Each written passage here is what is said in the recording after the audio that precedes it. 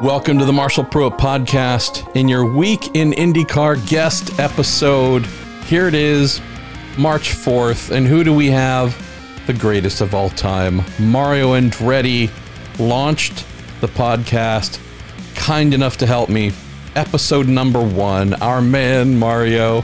And we've had him on a number of times talking about a variety of things since we kicked off this little podcast party in 2016. But this is his first Week in IndyCar appearance, I seem to think. Please correct me if I'm wrong. We had a blast, had about 35 minutes or so, got into a bunch of great questions. This show driven by you, all listener driven, supported by Cooper Tires, the Justice Brothers, TorontoMotorsports.com, and Bell Racing Helmets USA. There's some good stuff in there. One of our regular listeners who also has come out to a couple of our live shows. He was celebrated by Mario for his question about halfway through, so I won't spoil the party. Hopefully you'll enjoy hearing your name when you get there. And we close on one of our favorite topics, Uncle Bobby Unser, and just some great laughs about our man, Mr. Unser. So fun stuff as usual with Mario, and gracious of him as always to take some time. Gonna get to the show here very quickly. We'll mention, I had to shuffle our guest list, a scheduling change with our Craig Hampson, our pal. So hopefully have him on sometime here in the near future. Season is starting, obviously, in a little over a week, so that we'll try and get to. We will have a certain someone for next week's show. Mario was meant to be our guest next week, kind enough to move up a week to fill the slot. And so who's gonna fill Mario's? Well, I'm hoping you're gonna like this one as well. Start getting your thoughts and questions together when I put out the call for questions on Twitter and Facebook, the Marshall Pruitt Podcast Facebook page, and also the Reddit IndyCar page. IndyCar CEO Mark Miles will be joining us next week. I think it's been a little over a year, maybe, since Mark was on the Week in IndyCar. Could be even longer than that. I don't know, but he and I spoke last night, had a good quick catch-up. Been a little while, and so we'll have our man Mark Miles. So lots of great stuff we will cover, and he tends to be pretty open and transparent with us, which isn't always the case with someone in charge of a major motor racing series. Couple other quick items here. Jimmy Johnson confirmed today he will be testing for Aero McLaren SP at some point next month, so that is great. Finished the listener Q&A podcast this morning, which went up, and one of the early questions in that was, what do you think about Jimmy Johnson and what are the odds? And did mention that, well, he was at Circuit of the Americas here last month as a guest of McLaren CEO Zach Brown. Gave him a NASCAR Cup helmet of his as a gift, so not a big surprise that indeed Mr. 7-time Jimmy Johnson will be doing his first laps in a McLaren Aero SP. We do shuffle up the letters there, right? We could say SP McLaren Aero, or we could also use the most common acronym that our listener Jim Johnstone came up with, SPAM, SP Aero McLaren. So we will have JJ in the SPAM Chevy coming up sometime next month at Barber Motorsports Park. What else? Spoke yesterday with Max Chilton after he went fastest at the final day of Sebring preseason testing in his Carlin Racing entry. Good to catch up with Max. Saved a lot of that conversation for a story I'll post next week, but he's in a good place, really good place. Also spoke with Felipe Nasr yesterday and the day before when he was fastest for the Carlin team.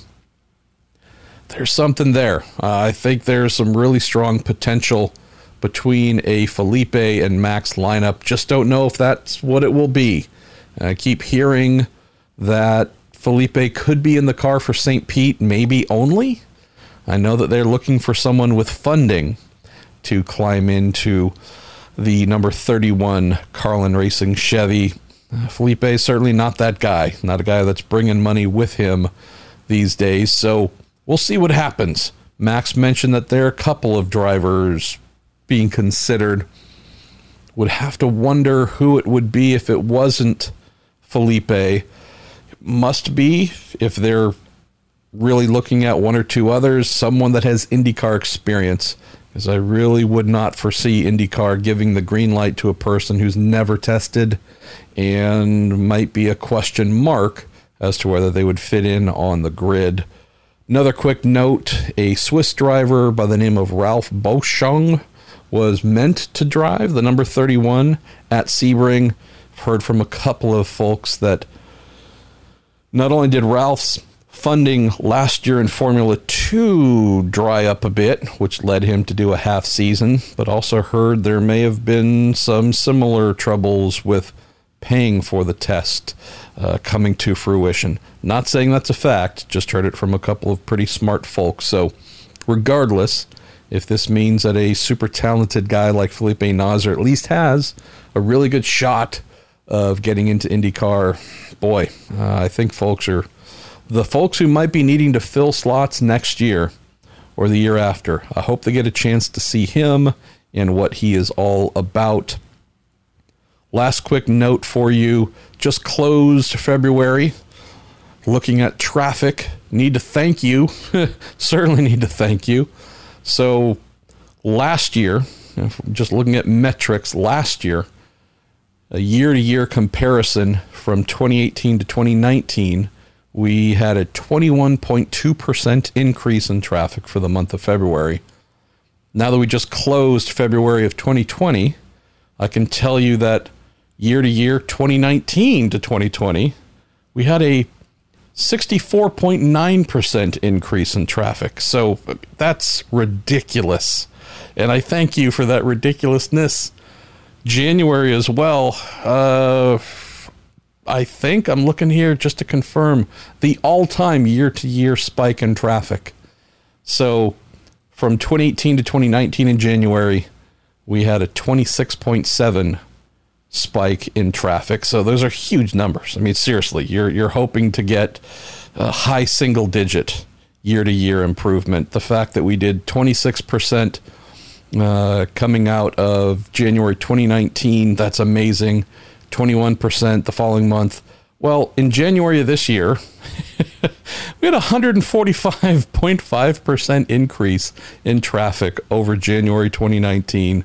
And following that up, as I stumble with the words coming out of my mouth, in January with, call it 65% increase. So it scares me a little bit because I don't know if it's sustainable, but dang it, I just want to say thank you to you all because, man, this traffic and the response to what we're doing, seeing that every episode, just about every episode, has some sort of meaningful increase in traffic over what it would have done the previous year.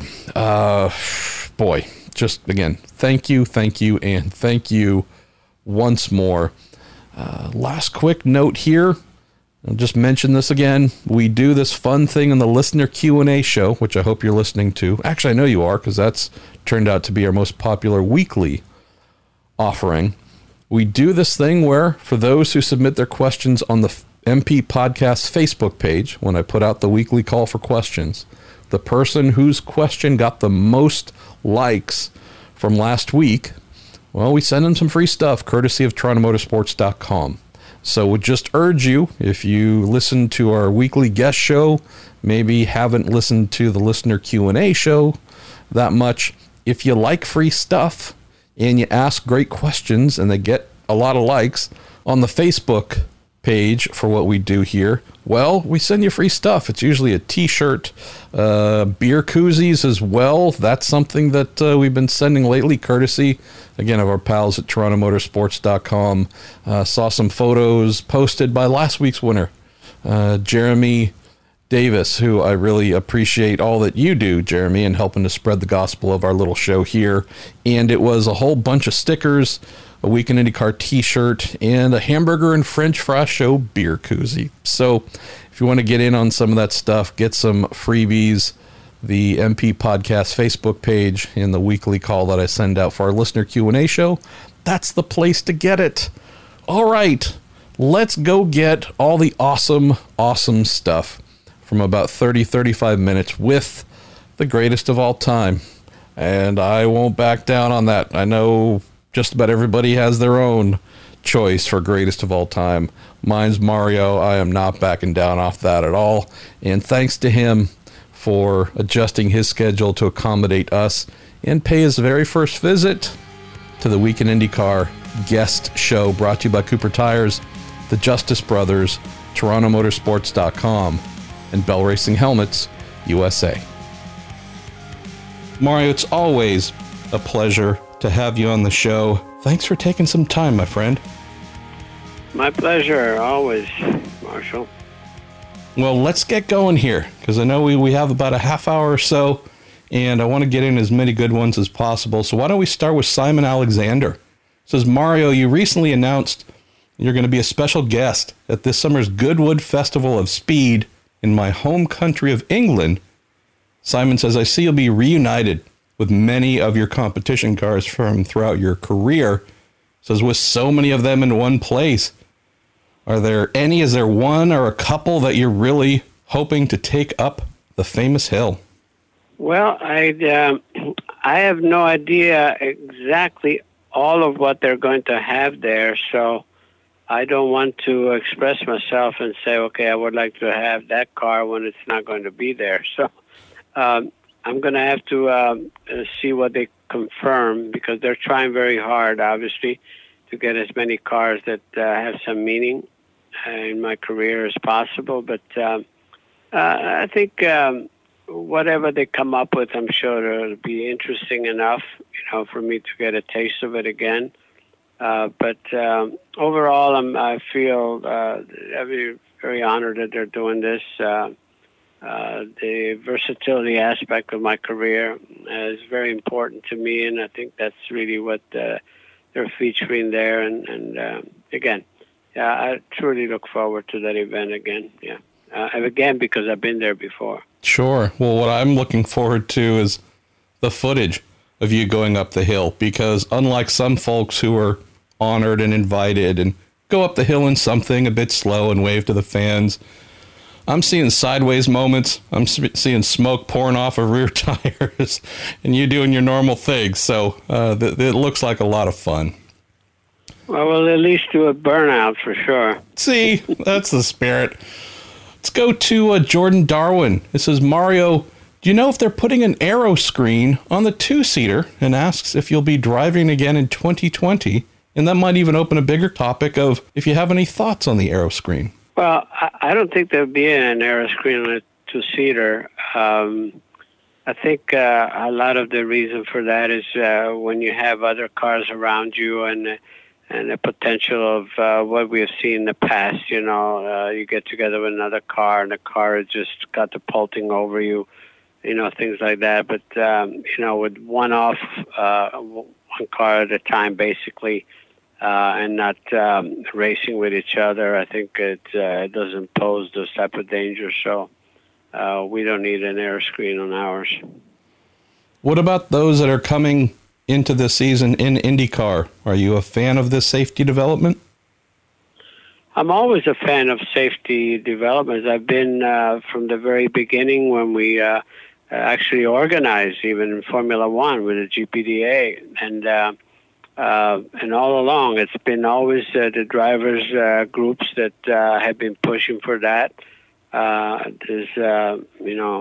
Safety, I think, should be paramount. I think we want to avoid all of the possible negatives of the sport. The sport, as we know, can be cruel, and we try to curtail that aspect as much as possible. The fact that, still, no matter what we do, it still will be exciting.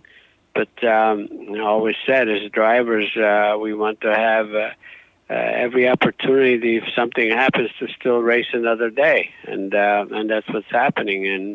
And kudos to the sanctioning bodies to always come up with more solutions, to improve the safety. And the safety aspect of our sport should be worked in progress. You never really arrived. You never will say, okay, we have everything we can do, and that is a good thing. Got a couple questions here, Mario, from folks who have a deep affinity for our late friend, the amazing John Andretti.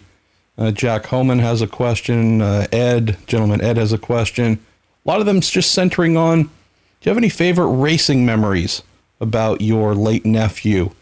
Because, boy, he sure did a lot of racing and did very well in those racing series.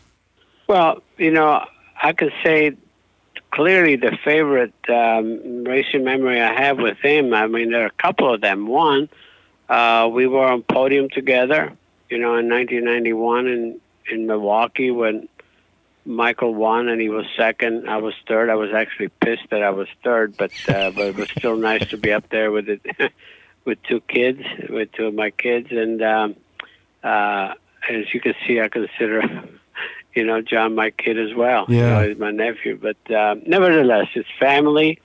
And then for the three of us actually to race at 24 Hours of Le Mans in 1998 for a factory Porsche was also another, to me, memorable and very precious event that will remain with me forever.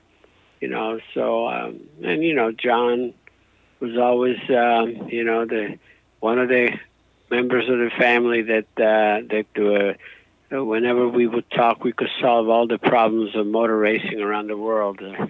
So he was very opinionated and very much in the know of everything that was going on. And, being a close family again, we're going to miss him.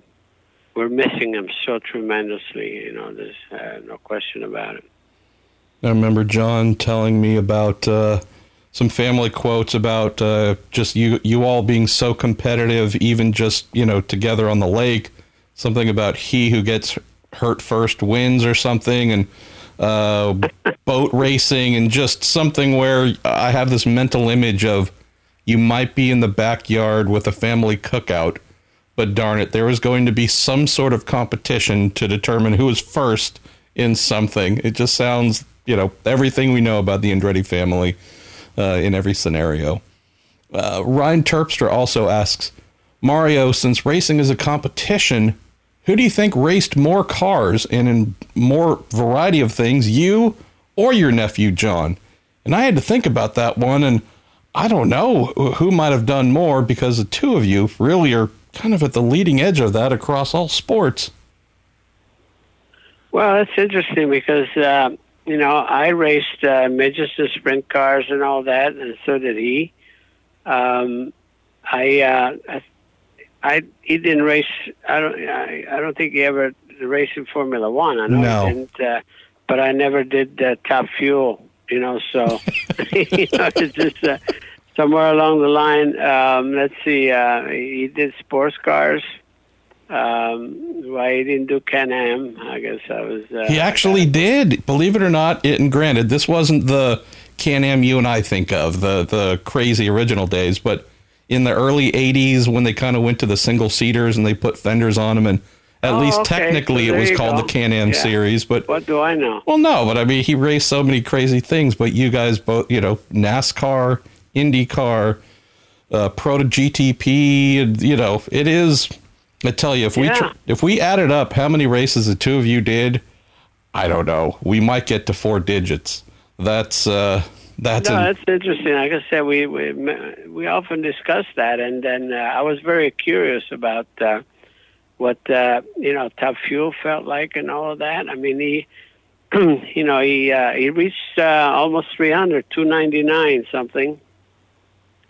So that was quite we were jealous, that we never, Mike and I and Jeff, that we never got that opportunity. But I did one exhibition racing 1968 in Hartford, Connecticut, with a Tasca Ford, and I beat the national champion like 3 out of 5 runs. It's but just insane. Super stock or something like that. But it's still a new discipline, right? It's still yet another discipline to have to master. That's a beautiful thing. Let's go. Let's go to an interesting question. We got here Mario from Ryan Gerald. He says, Mario, I'm a mental health professional, and I've always been fascinated by a driver's ability to remain resilient and motivated in the midst of intense pressure or adversity. And he asks, being in the sport as long as you have, so he's wondering if you could comment on your observations of this resilience in your own career, maybe your family.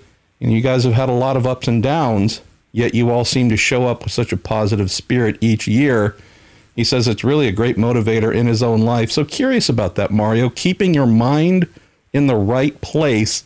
Has that been an effort you've done intentionally? Has that just been part of your DNA? Curious how you keep the lows from getting too low and the highs from getting too high. Well, I think the bottom line is, I can only speak for myself on all of it. I was first and foremost just driven by pure love and passion, for the sport, for driving a racing car, and aware of the potential downfalls, the potential dangers. I mean, our family has been affected some ways, in that, when my Aldo, and then my son Jeff also, had extensive injuries and all that. But the bottom line, though, is I always felt that I accepted the risk factor, as I always say, risk reward, and I could not picture myself doing anything else and have any satisfaction in my life, and that's really how I looked at it. I mean, a lot of people say, "Well, how can you just, how do you function, when you're facing potential dangers like that?" Well, you don't dwell on that, and again, you have to feel confident in yourself that you're not going to, and always felt that I'm not going to make that mistake, that's going to actually do me in. But I was also willing to take, the risk of being caught up in somebody else's mistake, or even worse, equipment failure, which, has, resulted in some injuries throughout my career. But overall, I've been very fortunate and take nothing for granted. I always say that's why I count my blessings every day. But I cannot think of any other profession on this planet that I could have undertaken that has given me the satisfaction that motorsports has given me. Here's a question from George Martin that I love, because the gentleman he's asking about is someone who I grew up just fascinated by. George says, Mario, I watched an old YouTube video today of you battling with Gilles Villeneuve at Brands Hatch in the 1979 Race of Champions. What are your memories of Gilles, and how did you rate him as a driver? I love Gilles Villeneuve. He's the reason is because he was just such a pure racer. He just let it all hang out, and he was a fun guy. You could bang wheels and so on and so forth, and later on we just laugh about it. Not everybody is like that. And again, I know that I had a really good race with him, the 78 Italian Grand Prix, where we both got penalized for jumping the start. And I thought that I drove the best race of my career, and then I won it, but they penalized us both a minute for allegedly.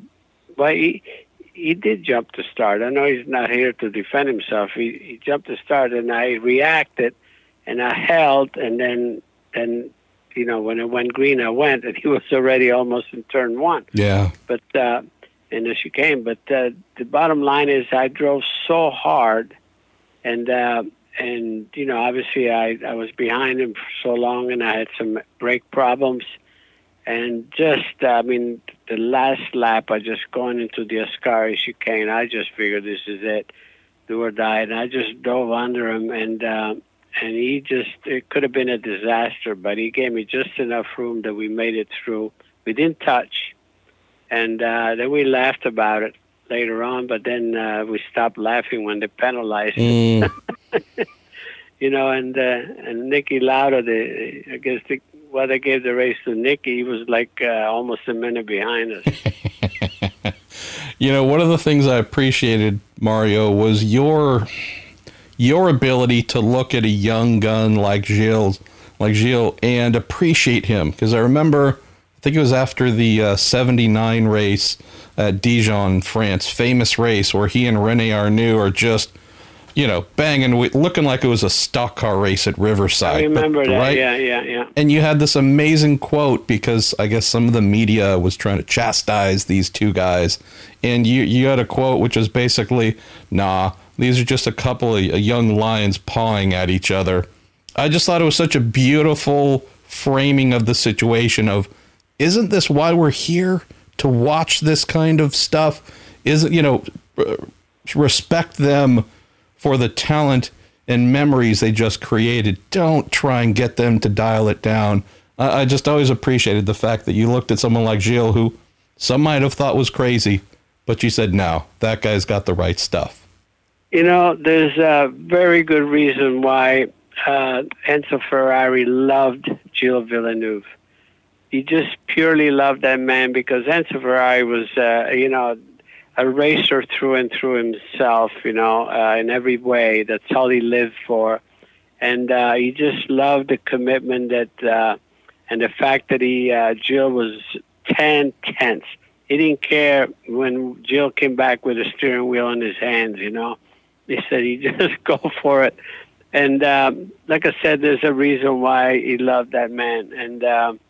And again, he left a mark. He never won a world championship, but he was a champion in all of our eyes, in my opinion, anyway, because of what he gave to the sport and the way, the thrills that he created, that he gave the fans over the years that he was active. Just beautiful. Let's go to a fun question from Duncan. Now, we're coming up the 19th anniversary of the movie Driven, the Sylvester Stallone movie. And I'm Mario, going to do some sort of feature on it, because it doesn't deserve a celebration on the 20th anniversary because it was so bad. But Duncan asks, has the Honorable Mario Andretti ever seen the movie Driven? And do you have any opinions on it? I remember seeing it. I did see it once, and I just remember, some of those spectacular videos, of the cars flying in the air and all that sort of thing. The reality of it all is, as racers, to ask us to critique a racing movie, you never should, because, I go, I think the reality is spectacular enough. And I don't think you have to really camouflage it anymore. And some of the racing movies, they try to overdo it, and which is totally unrealistic. So it is what it is. As I say, I always avoid just being the one to express myself, because, again, it's Hollywood is Hollywood. That's fine. Go and see the real thing. Don't ask us to, don't ask a guy like myself, to critique a racing movie. That's the biggest problem. Let's go to our pal Jerry Sudduth, who says, Mr. Andretti, could you describe what it was like going between tracks like, say, Spa and Monza one day to Sacramento or Salem the next? He says, how did that help improve you as a driver? And I do love that question, Mario, because it does speak to the versatility of having to play with massively different toys, sometimes just one day after the other, and having to adjust your mind to the versatility of that task. What's that like, since we really don't see many drivers doing this kind of big jumps from series to series today?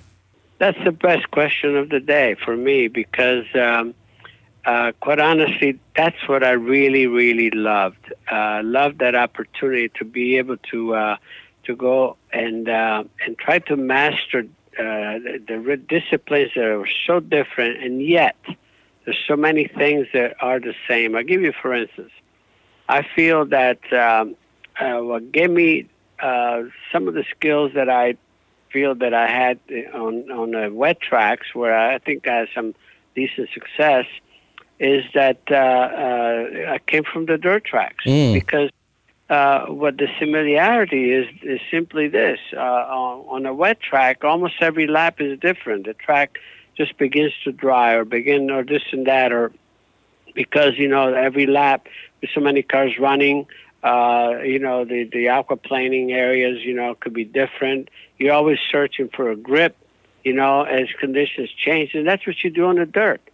The same way, and you learn how to really modulate the throttle to be able to get the maximum grip and everything. So, again, I credit dirt track racing for teaching me how to deal with wet conditions on the road courses. And but again, overall, I always felt that driving different cars gave me the ability to learn to compensate. To compensate for the behavior of different cars. That always, I think, it helped me in many situations. Just to how to deal with it, how to maximize probably a marginal situation to get the most out of the car and things like that. So, but again, I had no chance in the world throughout my career, as long as it was, to ever be bored, because of I gave myself the opportunity to really explore our beautiful sport, in the top categories, and again, just thrive on that.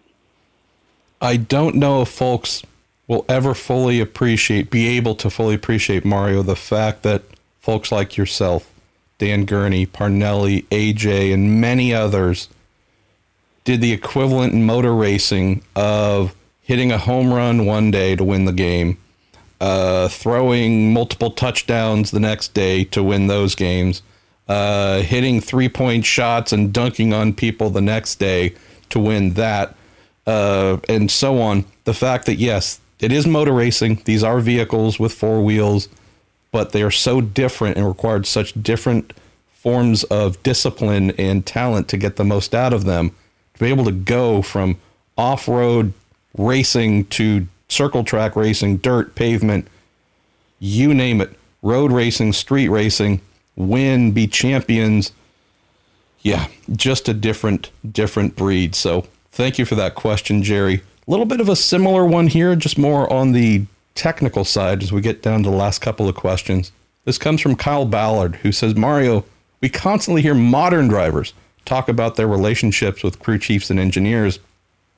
Says he's curious, when you were going to such a wide variety of tracks in different cars, different countries, different teams, was it hard for you to have a relationship with crew chiefs and engineers and build as close a bonds, knowing that you were having to move around so much? I was curious if those bonds were as crucial when you were doing such diverse racing, or if you had to be a little bit like your own crew chief and engineer.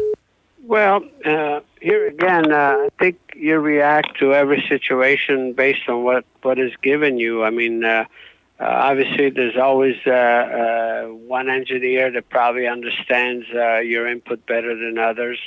A lot of it, however, is out of respect, to really have engineers believe, what you're telling them. It's the same as a patient going to a doctor. You can go to a doctor office and the doctor says, okay, what's happening? What's wrong? I said, hey, doc, I'm sick. You got to fix me up. Well, where the hell does he start? You know what I mean? Where do you start? But if you go in there and you specify, you give as much detail as to what's happening, and then that individual, that engineer trusts you, then you get things done.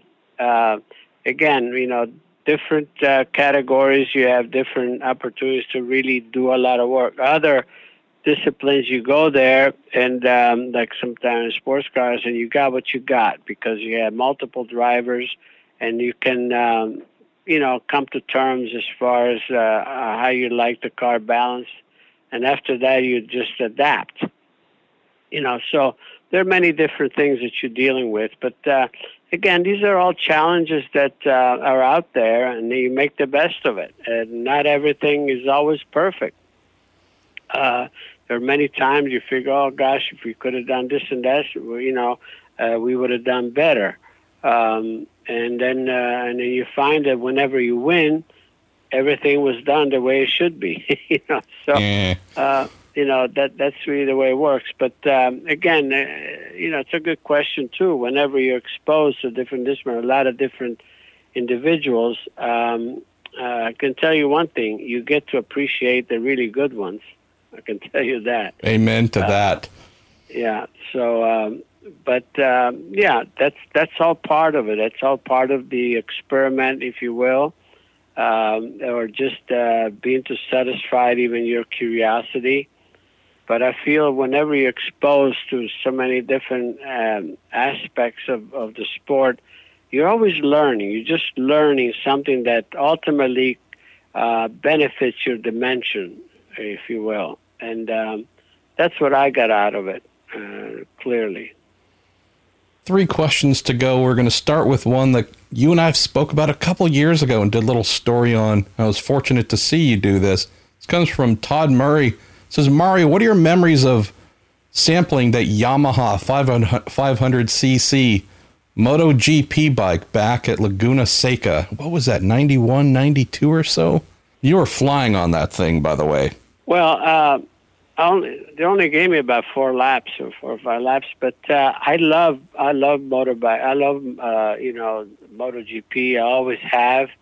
Matter of fact, as a young lad when I was in Italy, I thought that maybe that was going to be the more. When I was still dreaming about becoming a race driver, I felt that I might have to start in with motorcycles, because it would have been, probably the easier, I don't know if it's, I say easier probably, but the most practical way to get started. But, and I've always followed it. And so when I had the opportunity and, to drive that, for just a few laps, good old Kenny Roberts, my buddy, he was the team principal, for Honda at that time. And this was Eddie Lawson's bike of the year before. Anyway, I just relished the opportunity, to go out there, and I only did like 4 laps, but actually I had a fairly competitive time. Yes, you did. and I loved that. I didn't have any leathers on either. The biggest problem was I had my helmet, the shield had the sun shield, Mm-hmm. and as you stoop down, I had a hell of a time, adjusting my head. I could, what I mean? So I would have made a few changes here and there if I could have gone out again. But nevertheless, I loved the opportunity. That was I was over the moon about having the chance to do that. Go to our next to last question from Tom Goolsby. He says, Mario, aside from that kiss from Mr. Granatelli, do you have any interesting or fun memories of victory lane celebrations from IndyCar or F1, wherever, that also stand out? I mean, granted, a kiss from Granatelli is pretty unique, but were there any other victory lane celebrations that you go, wow, that was pretty amazing? Well, as long as, no matter how many victories you think you have, it's never enough over the period of time. And everyone has that special flavor. I remember clearly Colin. I used to love the reactions that I used to get from Colin Chapman. He was always very serious, very controversial. Whenever we would win any victory, he would just go wild. I loved that reaction out of a man who was always so totally controlled, and that meant to me just how much winning means to the entire team.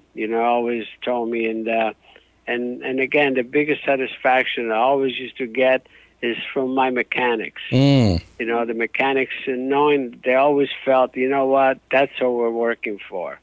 And I know that nobody realized, I don't think many people realize how brutal the job of a racing mechanic is, quite very honestly.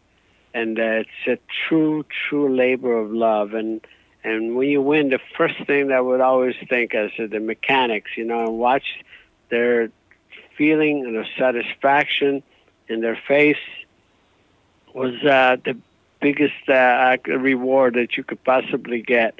And so I always kept that in mind, whenever we crossed the finish line, I said, you had that feeling that, you're not alone really enjoying this moment. That's the beauty about winning races. Anybody that had a beautiful experience, they know what I'm talking about. You know what I love, Mario? So there's only one trophy, right? The trophy might go to the driver, might go to the team.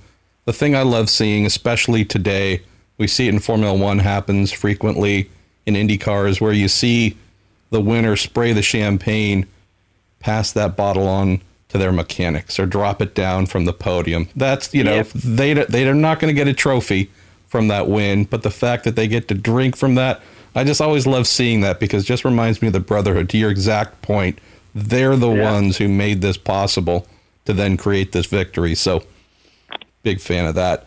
Nobody on this planet appreciated the work of the mechanics more than I did throughout my career. Knowing, that just because it's a pure labor of love, that's as pure as it gets. Let's go to our last question, Mario, and I save this for last because it's talking about a crazy person that I think everybody has a love-hate relationship with.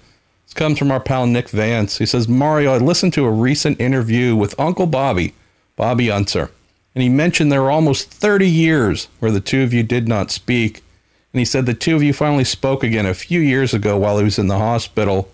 Nick was curious about what inspired you to reach out, and said he's glad to hear that things got patched up.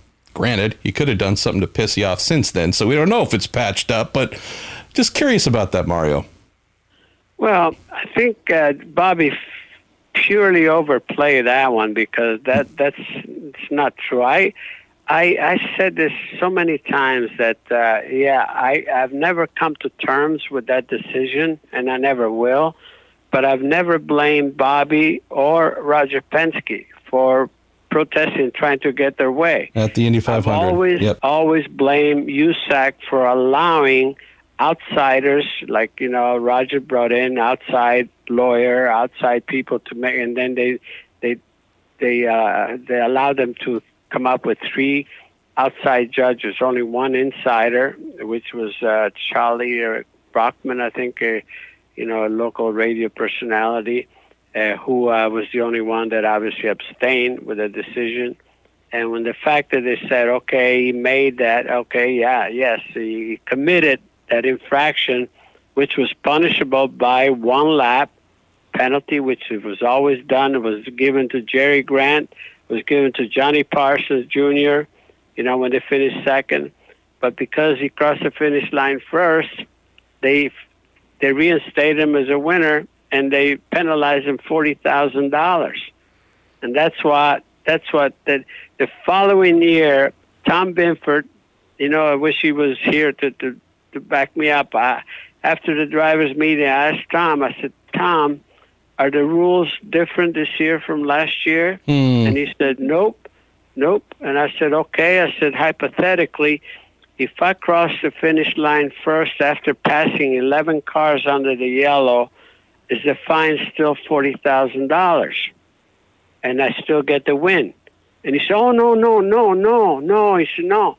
I said, okay, so the rule book will apply this year, but not last year. He said, well, Mario, I penalized him. It's just that then from there it was out of my hands. So I'll repeat it. I've never forgiven USAC. I had no problem. I never had any problem with Bobby. The only problem I had with Bob is that he still maintains that he didn't he didn't commit any infraction by passing 11 cars. Now, hold on, Mario. Are you suggesting Uncle Bobby might say things from time to time that aren't fully attached to the truth? That's craziness. We have never heard that allegation before. But that, again, I'm kidding, obviously. We're talking about the 1981 we're good, Indy 500. We're good. I mean, but yeah, I think he probably always felt guilty. That's why he thought that I was mad. But I said it from day one that I never held it against. I held it against USAC. I couldn't repeat that often enough.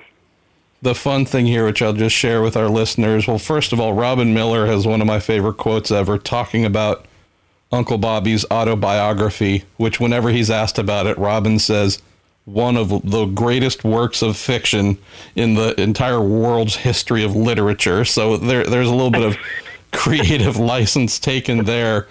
And I also love the fact that whenever I have Uncle Bobby on the show and we talk about anything, I just start the clock, Mario, on the emails and calls and texts that I get from the people he speaks about to say, all right, that thing was complete BS. Like, you know, the Gurney family, they have me on speed dial because whenever they see an Uncle Bobby interview go up, it's like, all right, I realize this is what he said and he has the right to say what he wants. Here's what really happened. So it's just one of those things we accept. We love Uncle Bobby. The stories he tells, whether they are or are not really truthful, at least they have us talking and laughing. And man, we need as much of that today as we can. You bet. Well, Mario, as always, thank you, sir, for taking some time. I know our fans just love being able to connect with you, and I look forward to seeing you here very soon at an IndyCar race. You bet. We look forward to seeing you. You bet. Thanks once again to Mario for spending time in the office. Thanks to his awesome publicist who takes great care of us whenever we need to find some time on his busy schedule. And if this is your first time listening to our little podcast, if you check out MarshallPruittPodcast.com, we have 750 plus episodes waiting for your listening, hopeful enjoyment, broken into a variety of the main categories that they would fall into. We also have a trusty little subscribe page where, whether you are a Apple Podcast person or Spotify or whatever, got the links to all those so you can hopefully get up on all the silly bits that we do each week. Going to try and knock out a couple of older podcasts that I've had sitting on my hard drive. Some of the live shows, the IndyCar rookie show we did at Monterey in September, final event for our rookies in that amazing class. Going to get that show posted here hopefully today or tomorrow. Some other stuff too, sports cars, open wheel, all kinds of good stuff. I think next week we're going to try and do a season preview, IndyCar season preview special with our pal, dear friend of mine, Lee Diffie from NBC. And so, yeah, I got a bunch of other stuff too. Catching up with episode with Zach Veach. I've been sitting on for a little while. And I don't know, man. There's more. There's always more. And I'm never able to get to it as quickly as I want. But I'm trying. I'm failing, but I'm trying. All that stuff aside, thank you once more for the crazy bump in traffic that we are experiencing. Thank you for the great questions that power the guest show, the listener Q&A.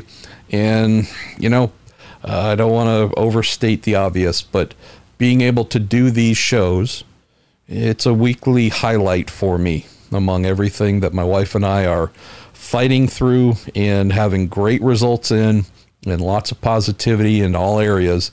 It's still a pretty exhausting fight where we are getting to bed way too late and getting up exhausted and just doing all the stuff we need to do to get back to a normal life. And so in and among all of that, on a #me personally front, being able to do these shows for you well, they're also a bit for me too, because this is, it's a highlight.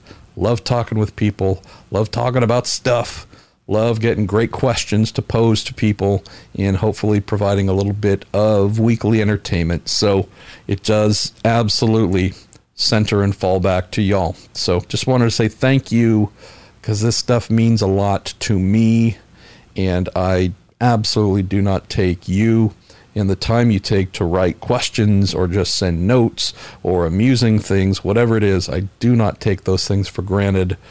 I can tell you without them, our days would be a lot harder. So thank you, thank you, thank you. And I will look forward to speaking to you next week, and want to say thank you, as always, to Cooper Tires, the Justice Brothers, TorontoMotorsports.com, and Bell Racing Helmets USA.